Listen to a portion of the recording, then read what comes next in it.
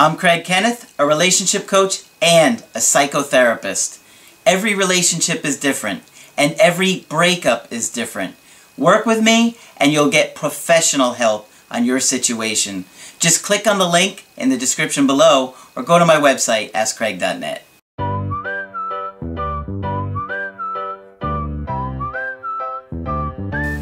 Hi there, I'm Coach Craig Kenneth. I'm Coach Margaret. And today, we're going to be talking about personality disorders. What is a personality disorder? That's a really good question. Yes.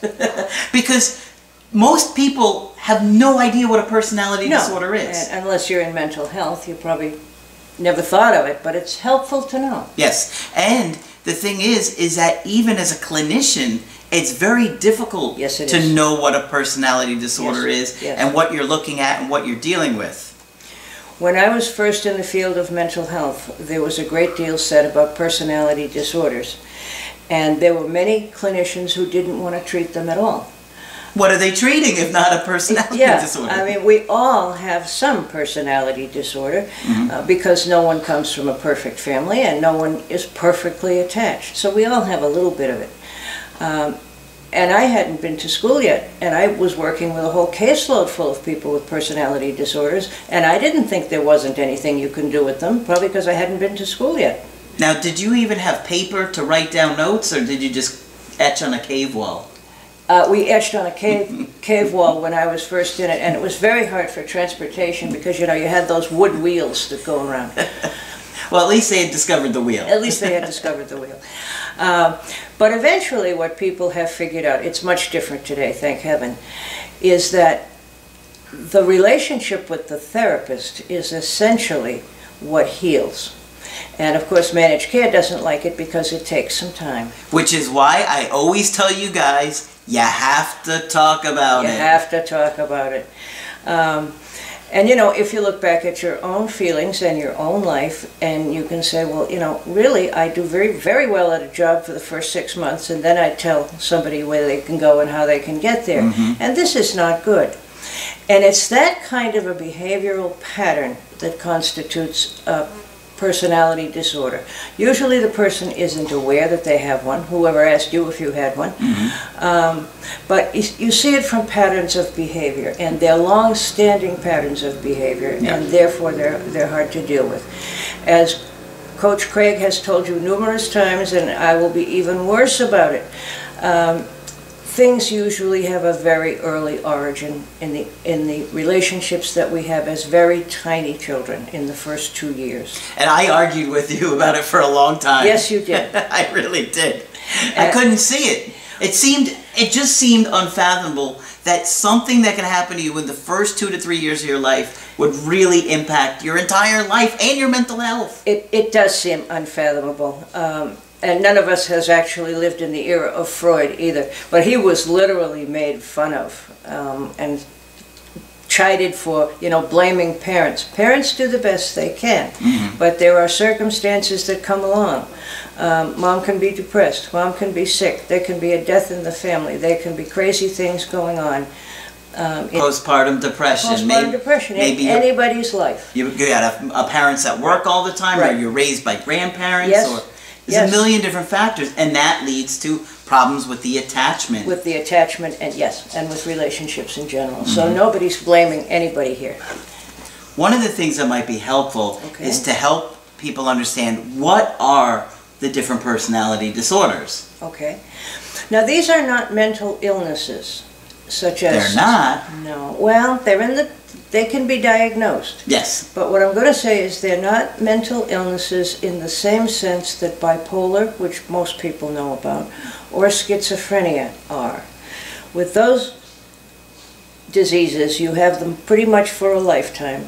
You have to take medication pretty much most of the time. And you can end up really having a difficult time over your lifespan. Yes.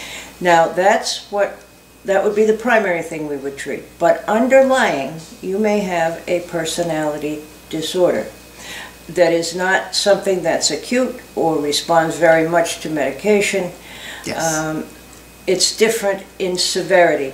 but it's still severe enough to mess up your life. Now, if people that have a personality disorder take medication, does it help them manage the symptoms? There's a whole lot of debate about that. I have known one psychiatrist who I thought successfully medicated it, at least to the point where the person was ready to talk about things. Notice talk about things. And so he's the only one I ever saw do that, and it did make a difference. Okay. Yeah. So what are the different personality disorders? I'll talk about some of the ones we hear the most about. Borderline is the personality disorder we hear the most about. The original meaning of the term was that you live your daily life on the borderline of being psychotic or schizophrenic. But I so you're almost on the edge of you're on reality. The edge. You're on the edge of reality. Of psychosis. Yes. You're dancing on the fine line. You're dancing on the fine line between just personality disorder and really, really being ill. That has been revised somewhat since, because they have different etiologies, different reasons why they begin. Like everything else, this has an origin in very early life and would be terribly likely to happen in a disorganized household because of poverty or homelessness or any of those terrible things that can upset a family. They have chronic anxiety. The borderline has chronic anxiety, chronic separation anxiety, and struggles oftentimes from crisis to crisis. If you know people who are in crisis all of the time, that may be what you're looking at. Okay? And they have like an internal state of anxiety that is so intense that they can't turn it off. No, they can't. No, they can't. It's not unusual for trauma to be involved in borderline personality disorder. And that really means that your alarm system that there's danger nearby is chronically heightened. Okay? So you have very nervous, very worried people who didn't get their needs met. And they're extremely sad that they didn't get their needs met, but they're also angry that they didn't get their needs met. So they can cling to you one minute and hate you the next. There's a huge literature on it, and I think the most famous book is I Hate You, Don't Leave Me. Which is a term you've said to me many, many times. I hate you, don't leave me. Or hostile dependent. Hostile dependent, that sounds that like a big, back, Margaret. like a big, oh no. That sounds like a big topic. Hostile dependent means, and I want to say axis too, that's the old term for personality disorders. But the dilemma of the person with the personality disorder is that they want relationships just like everybody else. Yes, because we're all wired to want the relationship. Right, we're wired to want the relationship. But the tragedy is, and it really is a tragedy, that with the personality disorders, especially borderline, when they get it, they're afraid and push the person away. Yes. They're afraid, or they do something absolutely nuts.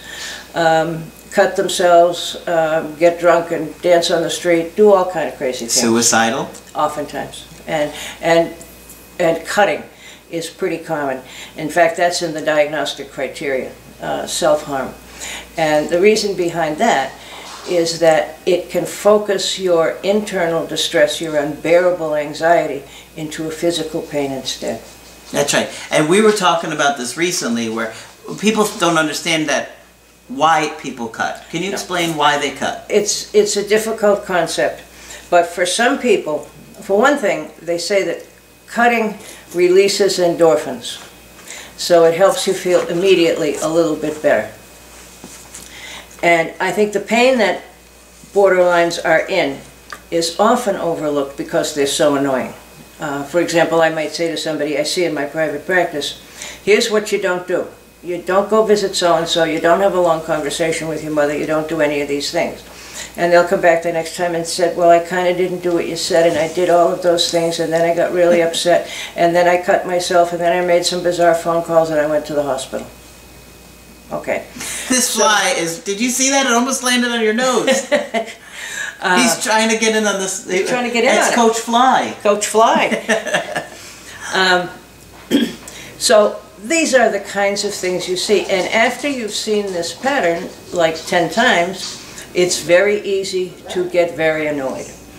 But what you would do in therapy or in a crisis situation is remind this person that what they're really feeling is depression and anger, and that those things are legitimate. Okay, so one of the things that we want to talk about is what are the different personality disorders, aside from borderline? That's the most prominent. The next one you hear the most about is also, it's other destructive instead of self-destructive, and that's antisocial personality disorder. That doesn't sound good. It's not good. Now, many people think it means that you're not real social and you don't want to go talk to other people very much. I'm not going out tonight. Yeah. No, that's not antisocial. You said no last time, too. I'm going out and knock over the 7-Eleven makes it antisocial personality disorder. Now, when does that form in somebody? Does that form early in those first couple of years? Yes, it does, and very, very early. The antisocial person is angry at his family, the world for not meeting his needs, and tends to be somewhat dangerous, certainly at its worst, and they find it very difficult to put themselves in someone else's position. So they have a very difficult time with any kind of empathy. They can't, and it makes it easy for them to hurt other people because they don't see themselves in the other, or at least potentially they don't. Like anything else, it has degrees. To those who are in the prison system, to bratty shoplifting that maybe all of us have done at one point or another when we were young. But it's something that's against the social order of, you know, we be nice to our fellow man and we don't steal from people. Okay? So these people might rob stores, steal cars, but would they murder? Yes, they have. I worked in the prison system for a period of time. Yes, indeed, they have. Now, those are, of course, extreme cases. And I think the most dangerous antisocial personality disorders have a history of having been sadistically abused. Child abuse is one of the threads that runs through all of the personality disorders. And if you're a clinician and you're assessing people, you have to think about it. And the other thing is, you can't forget for a minute, even though what I'm saying is pretty difficult, there are very likable people with this diagnosis. And people don't understand that. And people don't understand They that. think that if somebody could commit one heinous act, that they're just a horrible human being through and through. And I wouldn't know. I haven't worked with those people, but you have. Yes, and some of them were absolutely charming. Some of them had a sense of humor and said, yeah, it's okay to know us and talk to us now, but you wouldn't want to meet us outside. And that was a hint that they were forming some kind of a relationship with me. Yeah. Like a warning. Sometimes, yeah. Now, would you say, you've worked with plenty of people that have murdered people, would you say that antisocial personality disorder is the main diagnosis that they would have been given, or would you say it's... Well, it's underlying with all of them, but bipolar is very common because if someone's in a manic state, they don't think they'll get caught. It's certainly possible to have schizophrenia and do something in the middle of a hallucination. So. But I think antisocial personality disorder runs underneath all of it. Now, one of the things that we haven't even really talked about, and we can, in another video, just briefly touch upon, is dissociation. Yes, later, yeah. We definitely can. But I was just going to say, let me add to the antisocial. If any of you recall, at the end of Tony Soprano's relationship with his therapist, she went to a conference where she was told that you cannot treat antisocial personality disorder in one-on-one therapy. People recommend group because the people will then hold each other accountable in a way that's less threatening. And do you agree with that? Yes, I do. But complicated situations sometimes need every form of therapy we have. At different times. Sure. Any other personality disorders you think we should talk about? Well, we hear a great deal about narcissism. I think we did an entire video on. Yeah, and I think everybody knows about that. There's histrionic personality. Histrionic means you make a lot of noise and you're super dramatic. Yes. But there's a little of that in borderline as well. But as you can see, each of these is a disorder of relationship, and it's long-standing. You don't just have an episode of borderline, okay? And when I have somebody who thinks that they don't really have any kind of problem, they say, well, I've only ever had one episode like this. I will ask a few questions, and of course I find out they've had 10 episodes like this. What were some indicators? I think everybody's probably listening thinking, am I dating a borderline? Am I dating an antisocial personality disorder? Well, I've been picked up by the police 10 times. Well, how come? I was in the wrong place at the wrong time 10 times. And they really don't see the correlation? Sometimes they do it, sometimes they really, really don't. And I think a lot of people have a hard time understanding that that's really... Yes, and it looks to the world at large, to the people who love them, to the world, and sometimes even to their therapists, as if they're not trying. And I can tell you how you figure that out. If somebody is acting out and, you know, hurting themselves or stealing things or doing any of those things to make themselves feel better, then they're not trying. But if you have somebody who says, all right, I haven't committed a crime in 3 weeks now, and they're not acting out, then they're trying. Mm. Yeah. So when I worked in the prison, you could somehow pretty well guess by the amount of acting out they were doing whether or not they were going to make any progress in therapy.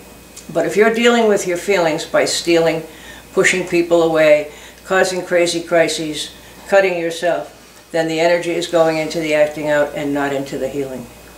And I found that, you know, a lot of the people that I'm working with, when they're explaining their ex's behavior, I do see a lot of borderline personality disorder. Yeah. If people become, the more upset people become when threatened with a loss, and certainly a major loss like a relationship, the way they handle it tells you a lot about them. Mm-hmm. Right. Yeah. And so this is why I'm always trying to encourage you guys to talk about it. Talk. And as you can imagine, most of the people who end up in this situation with a severe personality disorder did not come from a family that talked to each other or encouraged it. Yeah, okay. Unfortunately. Yeah.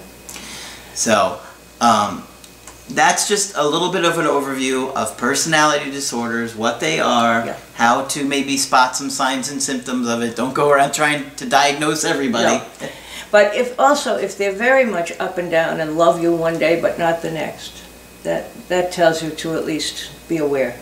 Something's going on with their attachment. You might have somebody who's going to have difficulty with a long-term attachment, certainly. Okay.